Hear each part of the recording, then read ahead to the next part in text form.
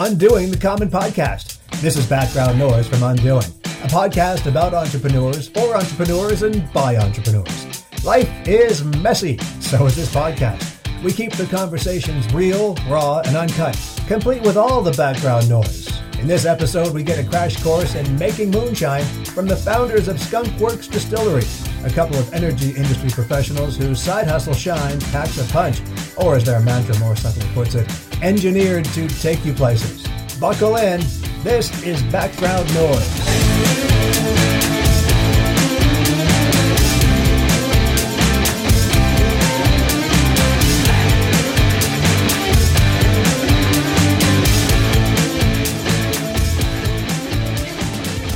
So, a geologist and an engineer walk into a bar. Kind of sounds like the lead-in to a good joke, doesn't it? But it was actually in a bar, or more likely a series of bars, that Faye Warrington and Marty Lestuca concocted a concoction, a nectar distilled from sugar beets, captured in a bottle, and, as we'll find out, recapturing an era of moonshine production, which was kind of a thing back in the day in Alberta. Before we get to our distinguished distillers, I asked my partner at Undoing, Marc Boivin, for his thoughts on what jumped out at him from the interview. All right, Marc, back at it from our basements. Times have not changed much since we started doing this a couple of months ago, and it doesn't seem to look like at least you and I will be changing our roles in the next foreseeable future as post-secondary educators. No, and because it's a new semester, it's a new attempt and a new way of doing things. So it's invigorating, but also a little overwhelming at times. So it is really nice to listen to the podcasts and just hear how other people are dealing with things. Because I think we always can get good ideas for how a particular industry is handling things. We've had podcasts in the last little while of industries that have been greatly impacted by it, other ones that may have actually been able to use it. And I use that term sort of not in a manipulative way, but use the opportunity to maybe give back or what have you. So I think that's really what struck me about this, the Skunk Works Distillery. The discussion that you had with them really sort of set off to me thinking about sort of approaching things in a unique way. And, you know, one of the things that you've talked about a lot and we talk about together is this idea of design thinking. So maybe lay out a concept like design thinking and what that has to do with moonshine. Yeah. Moonshine makers might be the quintessential design thinkers. Faye and Marty, you know, they conjured up this idea as members of the same project team in the oil patch.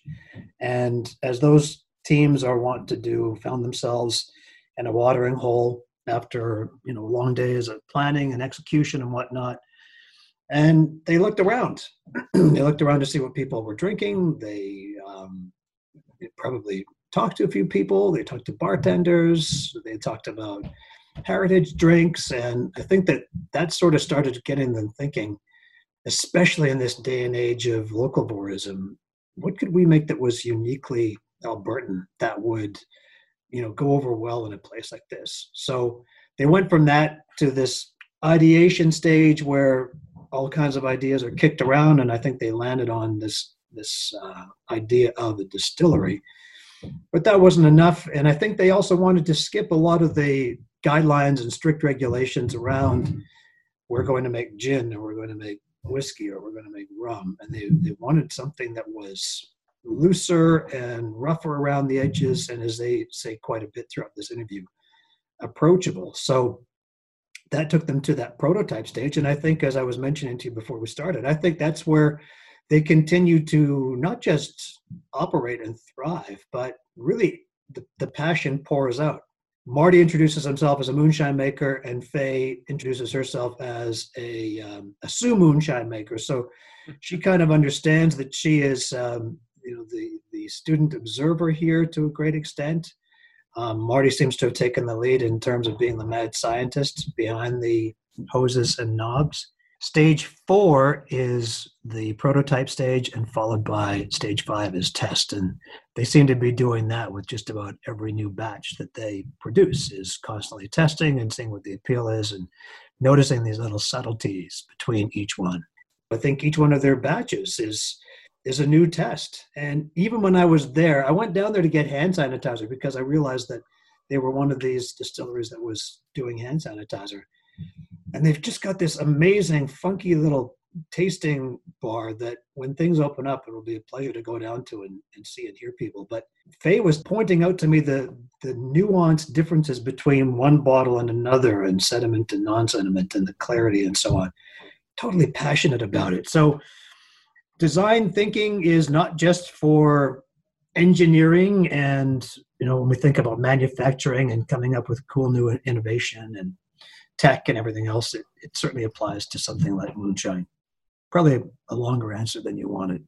No, I think it's important that people get a sense that we see things like design thinking or competencies that we want to talk a bit more about, and skills that can be gleaned from this. Because it's very easy to take a business perspective on a business podcast from a couple of marketing profs, but there's the education side of this. It's just like, well, you could explain design thinking to me, give me the stages, and I'll go, okay. Or you can give me a company, give me the context, give me the industry, give me an explanation, and then let me listen to a podcast where I can sort of follow along. So, I mean, maybe it's just the shameless educators in us that want to do that. I think it's an important thing for people to keep in mind as they listen to these podcasts is look for the learning, look for the education. I mean, we're both going to admit that you should be looking for education everywhere, because we are now as well. And so this podcast does a really good, focus on business, the challenges, the external environment, COVID, but COVID not in a way as an existential threat, but more of an opportunity for them to find an innovative way to shift to the hand sanitizer side, but they're not making any money on the hand sanitizer side. And it's a very interesting process that you follow along, and it's an interesting story. And then you can just overlay it with whatever's relevant to you. For us, it's design thinking. So I think there's probably examples of all the competencies that you and I have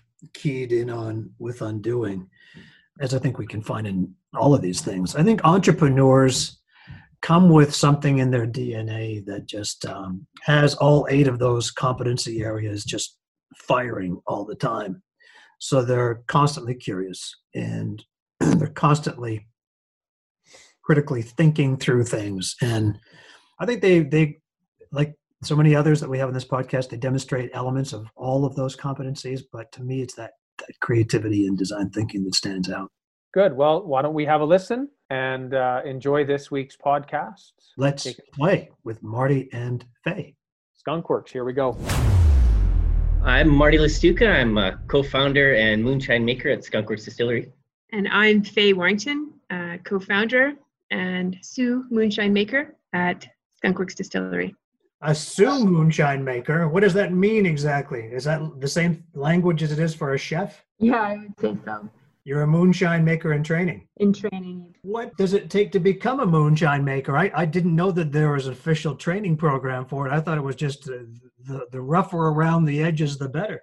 Well, some of the roughness is character, and some of the roughness is bad taste. It's knowing the difference that makes you an expert, I guess.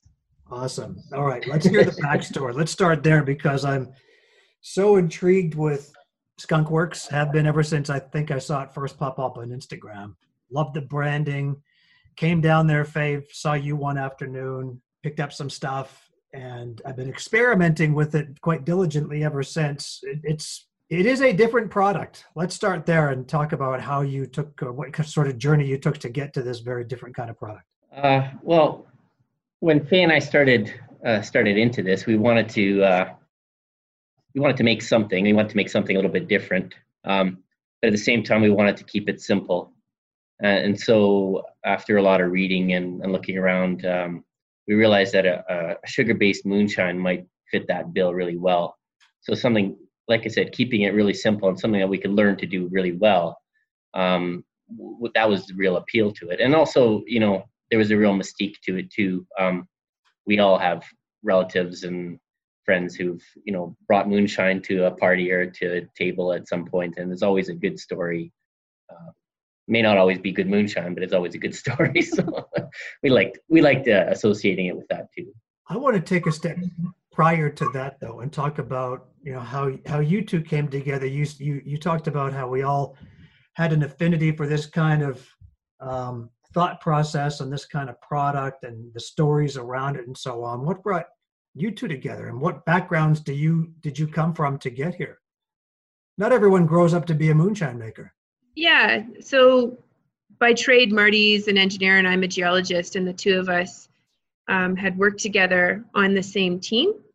And it was a really great team. We all got along really well, and we did a lot of really good work together. And as a team, we would often go out and we would have drinks after work. And, through that, there were lots of conversations about, wouldn't it be cool to have a distillery and what that would look like, and how that could grow into something else. And so, although Marty and I are no longer on the same team, and we had a couple other people interested in developing this together with us, it ended up that it was just Marty and I that were kind of left standing.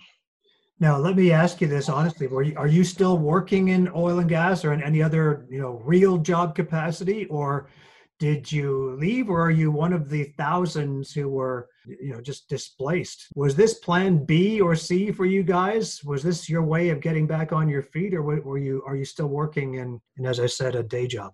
We both actually are still working. We're both are still employed. We're still at the same company. We're on different teams though at this point. So this is a true side hustle. Yeah, we have to hustle pretty hard to keep them both working. I mean, we both are, career professionals. So it's the day job is a big deal, but this is the passion. And so, both take a lot of time, but they're both very engaging. So it helps. And what sort of training? I mean, it's one thing to be sitting in a pub after work and, doing what people do in a pub after work, particularly after a long week, and start dreaming up dreams of a craft brewery or, in your case, a distillery. And it's another thing to actually start laying the foundation for it, to find a location and all that. And also to train yourself to become somewhat proficient in doing it. Did you have any background in any of that? What was the process in starting up this place? It was finding a location was really the big thing. It took us almost a year, I'd say, because distilleries are a little bit different than breweries, and they require sort of an F1 high hazard zoning. A lot of the buildings are a little bit bigger, and we were trying to go as small as possible, obviously. So it really took us a while to find something that was suitable. And then once we did, we jumped in and signed all the papers and signed our lives away and committed to it. And then we realized that that meant we kind of passed the point of no return at that point. So we just had to figure everything out. It was just by necessity at that point. And what was the learning process like in terms of the moonshine? Talk us a little bit through what you knew up until that point and what you've learned since about making this product. Well, I knew what alcohol tastes like. I knew what I liked and I knew what I didn't like. And we did a lot of reading, to be honest, a lot of YouTube videos, and beyond that, it's just a lot of courage to try things and be willing to let it fail and then figure out what went wrong and move forward after that. But to be honest, it worked out really well at first. We had a lot of good guidance from the person that was supplying our equipment. And then we jumped in, and I think our plan to keep things simple really helped out and paid out a lot in the end, because then we were able to get some success early on in terms of how it tasted and how it came through. And we were able to build off of that afterwards and optimize. One of the key questions that I always ask my guests, it goes to the heart of entrepreneurialism, and there's not a successful business that doesn't start without one. What was or is the problem that Skunkworks is solving? What is that? What is it that Calgarians want that Skunkworks is providing? We wanted something, so it's something that we're making that's a little bit different in the area of alcohol, but we're really trying to keep it fun and make it so that when people come to discover the product, and it's really a sense of discovery when it comes to moonshine, that they feel like they're it's made them feel a little bit better about themselves, to be honest. Like, it makes them feel cool, like I'm not answering this very well. But Marty, you're getting at where I'm going with this. There's always a problem being solved, and it's not always about life and death problems or even about personal problems. Sometimes it's just about making someone feel good by giving them a knowledge base. And I think maybe Faye and I recognize there's a bit of a gap. Maybe the gap that you're thinking of or pointing us towards is there's a lot of craft distilleries around that were starting to come forward. I mean, it's still fairly new when we started getting rolling, but it almost feels like they're a little bit unapproachable. Like to start to learn about gins or whiskeys it can be a little bit difficult, and they're complex. Whereas what we wanted to do is something a little bit more simple, a little bit more approachable, and that was the gap that we're trying to fill, I guess. Did the naming have anything to do with that desire to make approachable product? So Skunk Works is traditionally started out as some companies have Skunk Works divisions. So a lot of the aeronautical, car divisions, even some of the oil and gas companies kind of have a Skunk Works type divisions. And so these are organizations within the organizations that work outside of the mainstream of the companies, and they kind of come up with new ideas, new technologies, things that are outside of the mainstream to kind of push the company in a different way. So lots of science-based work. And so for Marty and I, this is our Skunk Works Distillery is our side science project, really what it is. I love it. I didn't know it had anything to do with that. I thought it was actually some sort of a moonshine method. No, it's actually really technical. Yeah. It is actually a technical thing. All right. So you signed some papers, you got an agreement, you signed your life away, you trained yourself up on making this particular style of alcohol, and you chose a very non-traditional, well, to me, to the novice, it's a non-traditional base for this. You know, people think wheat or some sort of a grain, corn maybe. Where did you go and why with what you were going to make this stuff from? Well, I feel like so traditionally, when you think of moonshine, traditionally in the South, it's made out of corn. But really moonshine it doesn't really have a definition to it.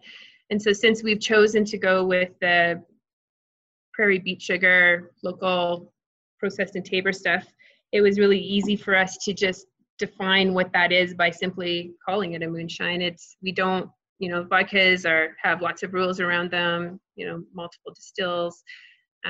Rums have a lot of rules around them, but moonshine doesn't. And we're keeping it really simple by doing it with beet sugar. So making it with beet sugar and calling it moonshine is not only a super cool branding element, but it's also an easier way around regs and protocol and some of the guidelines that would go along with calling yourself a certain kind of alcoholic product. Yeah, I think there's a lot of commercial arrangements, international agreements, in fact, that relate to naming of certain spirits. There's common names to certain spirits. So this one didn't really have a common name. So it just made sense to call it moonshine. And sorry, Faye, I think you might have mentioned this, but I wanted to hear it again. Why beets? Because of their proximity, because of their abundance? Why beets again? Well, sugar beets make sugar. And we have a lot of sugar beets in the prairies. We have Tabor just down the road, which is where our sugars come from. It's just a really nice, simple, clean product. It gives a really clean flavor. We, to be honest, don't have time to deal with the mash that goes along with a lot of the grain processing because we have other full-time jobs and families. So therefore, the sugar was the right choice for what we needed to do at this time in the distillery's life. Were there precedents to this? Was this some of the information you found out on your YouTubing that people were making moonshine from sugar beets? Did you try making it yourself in a home DIY distillery? I'm curious about this sugar beet thing. Having tasted it, and you mentioned it, Faye, before I walked out of your place, that it was, if there was anything that it was close to, it was probably vodka, and you're bang on. What was it about the flavoring profile that made you think this is it? Well, it's really simplicity was what is the driver, and there's something called sugar shine that's kind of came up in a lot of my reading online. So it seemed like the simple product to work with, and then it was just a natural fit with the sugar available here from Tabor. So that's really what made us start with it, and we're really pleased with the first attempts with it, so we kept with it. When did you open? When was your first bottle made and sold? Well, there's a gap between making and selling. Yeah. We Yeah, we had a soft opening in mid-October. So we got our licensing, well, it would have been Right, yeah, Thanksgiving that's weekend. So we had a soft, so it takes a while to get going and what those, how does the machine work and what does it, what's coming off for flavors. And then we had a soft opening with family and friends in the middle of October, and we had our grand opening in the middle of November. And what was the Christmas season like in terms of sales? Was it above, at, or below what you would have expected? We didn't really know what to expect since this was our first kick at the can, but we were really happy with our sales. Like, of course, a lot of it, because at that point, we're still really only known by our friends and family, but there was a lot of support from them to come out and to, instead of giving people a bottle of wine, they were giving a bottle of moonshine and the story behind it of, oh, this is, my friend makes this, or my cousin makes this, or whatever that might be. It was great to have that support so early on. And then they were giving really nice feedback too, like good and bad. If there was issues, they would say it. So, and if they liked it, I feel like they were being pretty open and honest on both sides of that. So you pushed through a fall opening into holiday season 2019, get through January, brand is starting to build, people are starting to talk. We've come into this era in Calgary where there's a great deal of locavorism happening, and you're in this barley belt area with some other members of your tribe, which we'll get to later. And then we're all struck down with this virus. What was the pivot that you've made since then, and how did that sort of unfold from an operational standpoint? It was really natural and kind of funny. Just a lot of friends and family started to note shortages of sanitizer and started suggesting it. And at first we were kind of hesitant just because we didn't know what that would really entail and what would be a safe product. But then after getting enough prodding from family and finally reading online based on what some of the American distilleries were doing, they published a recipe from the World Health Organization, which gave us some confidence that we could do something that would be healthy. So we just and at the same time we'd kind of been collecting a whole lot of alcohol that wasn't bad but wasn't quite tasting quite right, and I didn't know what to do with it. And so those two things just sort of came together, and we said, yeah, we'll just make some sanitizer from it and give it out and see see how that goes. And had no idea how what the demand would be for that. It was just within a couple of days, people were lining up, and got really crazy, really fast. Have you allocated all of your production to that? I know that that's been the case with some particularly small operations. Are you still able to produce your commercial product?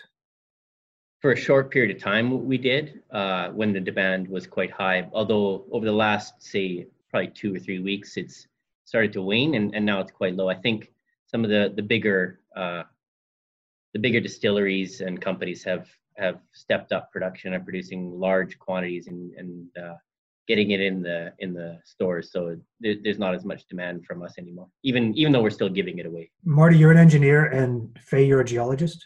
Or did I get that backwards? Correct. So there must be another person in here, and I hate to keep coming back to this, but neither of those professions ring of chemistry. Well, I guess a chemical engineer would certainly do that, but I'm trying to figure out where the brains to this operation might come from a technical standpoint, or if it's truly all self-taught.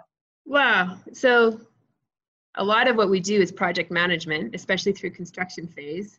And we both have pretty significant experience in project management through our other company work. What else? I think that I went to school for a long time. Marty's actually a fluid mechanical engineer. I can see how that would make the construction and the operations work. But you're telling me in terms of making booze, you've had no outside expertise weighing in. It's just really been just you guys and a lot of research. Yeah, I guess that's the way to say it. Yeah, we're comfortable with research and comfortable with physical processes and making that commercial. I mean, it's kind of funny. There was a lot of parallels to our professions in terms of development, for real. Every step of the way had a parallel, it seemed. Had you ever been in your life, or as part of the ideology or ideation stage of this, had you ever been down to some of these storied places in the U.S., southern U.S., where moonshine has its roots? Did you ever get down to any of those places to kind of get a sense of what a place like that feels like, and the atmosphere and the soul of a traditional place like that? It's on our list to go and to understand that better. But really, our experience with moonshine, it's the prairie moonshine. It's the illegal stuff back in the day that everybody was making on the farms around here and passing around to their neighbors. That's kind of what we think of when it's moonshine. That's our moonshine.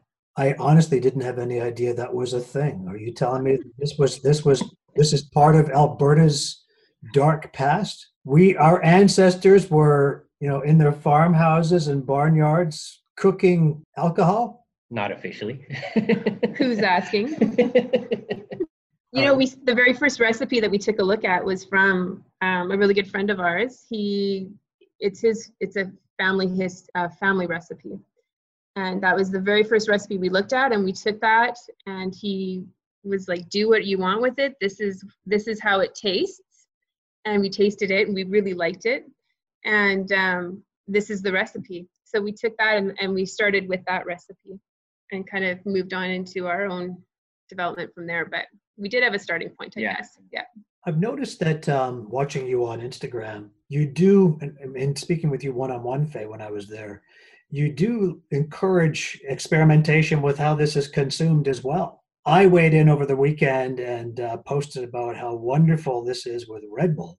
I saw that. I've got to try that one now. You must try it. But it sounds like it's part of the personality of the brand is it's loose and it's rough, and it's meant to be used obviously within certain rules of responsibility legally, but it's meant to be used with that same sort of mentality. It's this is yours to experiment and to play with. Would that be accurate? Yeah, that's a great way to put it. And that's exactly what we were hoping for when we launched this product. I'm glad that's coming across that way. We want it to be approachable. We want it to taste good. We want it to be a quality product, but still like something that everybody can use and however they want to try it out and have fun with it.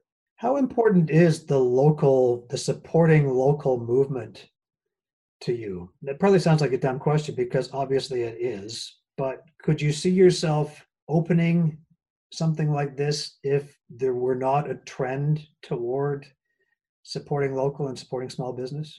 I don't know how to think about that. I mean, we're a business and we want to create a product that people want.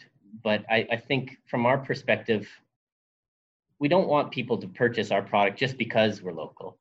We want it to be something that they want. But we understand Alberta and where we live. And so we're tailoring our product for the people that we know and where we live. So that makes it local. What about the culture of Skunkworks? It is a very different kind of place to walk into. It's almost a destination in and of itself to come down there, and it's a shame that we've got this virus looming over us. But what went into the design and the decor and the ambiance you wanted to set inside Skunkworks? Was it, again, we're touching back on kind of our Skunkworks name and back into the kind of aeronautical background, like a steampunk theme with dabble of aeronautical influence in there. We have an astronaut, if you look for it, somewhere hidden in our tasting room. We've got some airplane wings for tables, lots of metal, lots of burnt wood. I seem to remember velvet curtains and furniture. Yeah, we've got a bunch of antique furniture. It's all comfortable because if I can't sit on it, I'm not interested in buying it. But it all has stories on it from families from southern Alberta. It's every single piece. There's a story to it. One of our pieces came from southern England in the 1880s and ended up in High River. And so we ended up finding actually it's a full set. And I don't know, there's stories to all of it. And I think that that's what makes it so interesting for me. There is a vibe there that makes it a very inviting and approachable place to be in the middle of an industrial area of Calgary. But as you suggested earlier on, it's sort of becoming known. It's unofficially been christened the Barley Belt. So there's you and there's 2 or 3 other distilleries, and then there's a cidery and a couple of craft breweries. It's really becoming a community unto itself. How important is that camaraderie between you all? Yeah, it's a really cool thing that's happening here, and I think it's becoming a real destination within Calgary and when you come to Calgary. So that was really important to us, that we were really happy we were able to find a building that was kind of in that community. And the other distilleries you mentioned have been really friendly and helpful along the way too. You know, it's like you said, a community. And it's really nice. Like everybody tells each other about each other's place. You know, the cider, Uncommon Cider is always like, oh, you guys should go check out Skunk Works. And, you know, and the distilleries are telling them about us when we were new kids on the block. Well, still are relatively new kids on the block, you know, and we're always telling them about them and the different breweries in the neighborhood. A lot of people don't realize when they come to this neighborhood, there's, you know, well over a dozen places to visit between breweries and distilleries. There's got to be almost 15 locations that you could stop in, and it's really bike friendly. The city's looking at, well, now that we're in an economic crisis, I'm not sure, but the city is planning some bike paths through the area as well to make it easier for people to get around. They have the big pedal bikes with the, you know, for the pub crawl of 10 people or whatever. Like, it's a really fun neighborhood, and you would never expect that in an industrial area, which makes it skunkier. I asked you about supporting local and buying local, and Marty, you said that you don't want people to buy your product because of that. But it is a growing trend, as is, and perhaps a larger trend that's happening all over the world toward craft, toward this notion of making things with your hands and the owners of the operation being behind the counter. It is a full circle in a way where we see a movement away from big brands, and I would assume this works in alcohol as well, and toward the smaller brands whose personality they wear on their sleeve and whose faces are right there behind the counter. Has that helped you? Did that weigh into your idea that this might be a good time to go forward with something like this? Yeah, I don't know that we thought about it explicitly like that, but for sure we wanted to be part of our product. We wanted our personalities to come through. We wanted to interface with the people purchasing and enjoying what we're making, and that's why we wanted to have this business. I mean, it wasn't about flooding a market with a cheap product or something like that. We wanted to have fun. That was the real basis of what we wanted to create, something fun, something where we were meeting people, you know. So it for sure played in a part. You have a recording studio in the back of your building. Oh yeah, that was just a really cool twist of fate that the lease and the building that suited us had this recording studio in the back. And you know, we both love live music.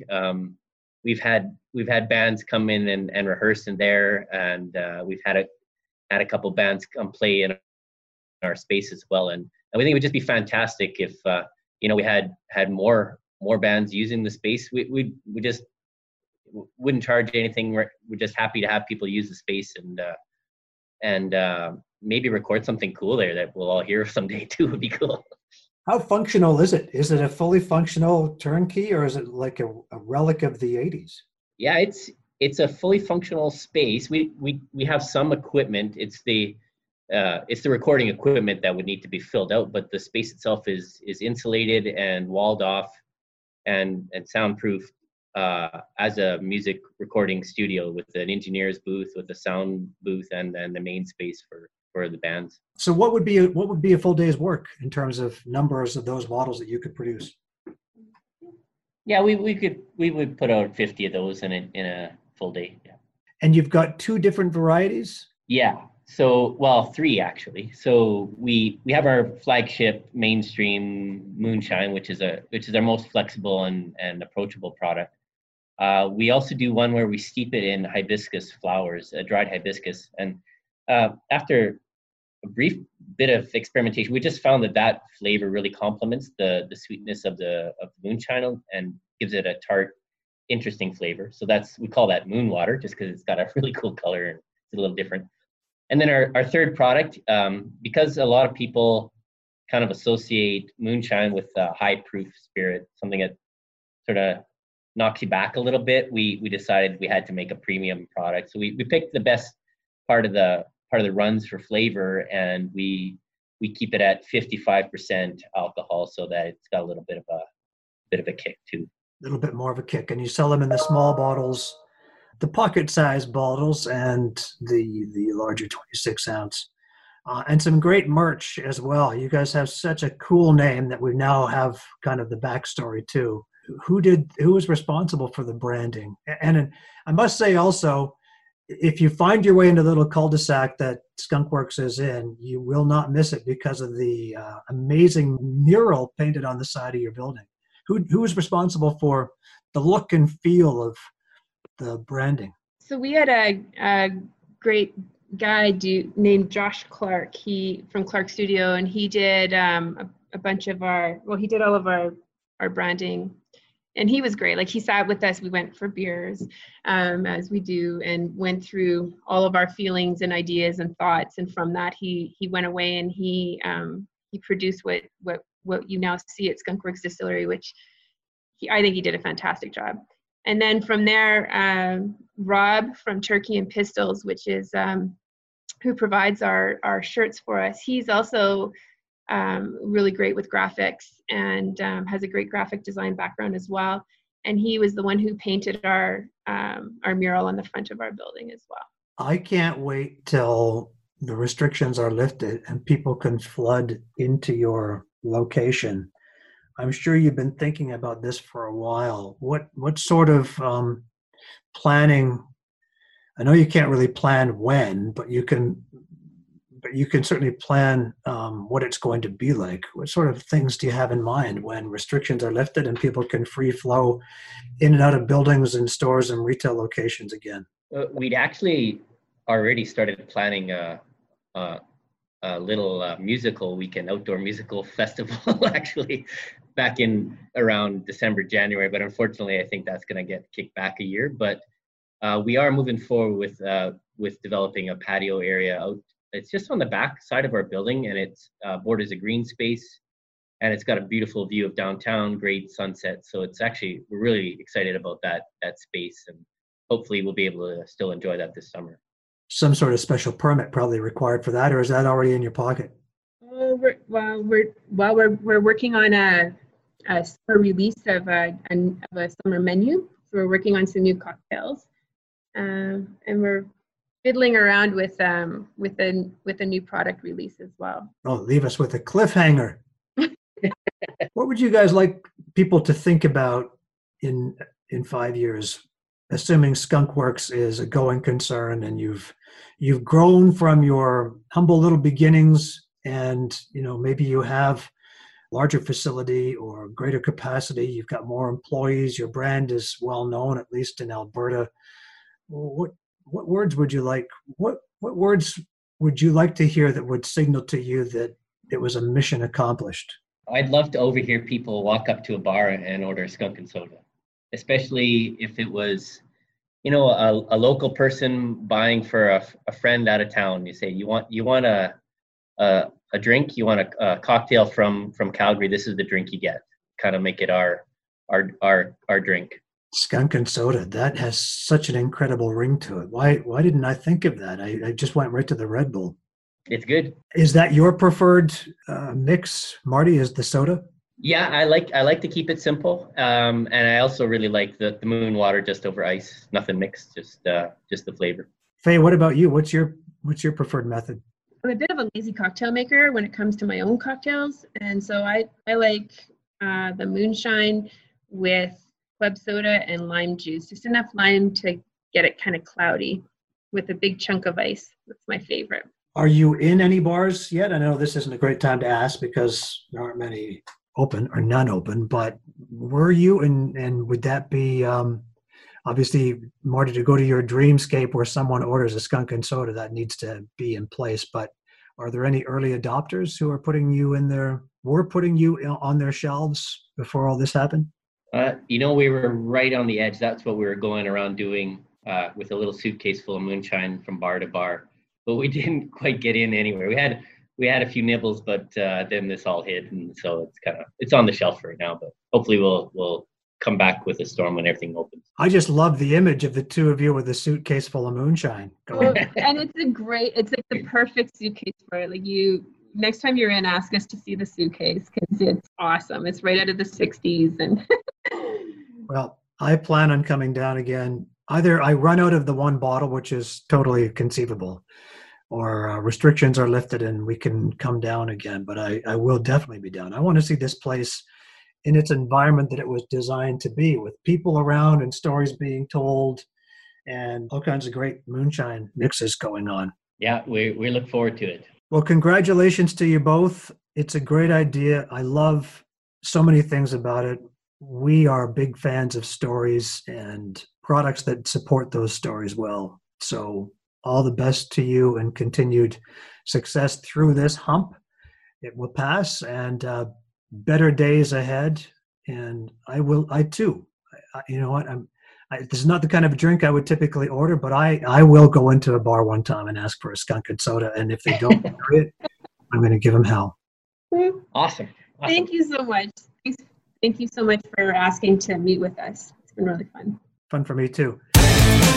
Faye Warrington and Marty Lestuca of Skunkworks Distillery, nestled in the increasingly trendy area of Manchester Industrial Park in Calgary, becoming more known as a social hangout than just a place reserved for auto body repair.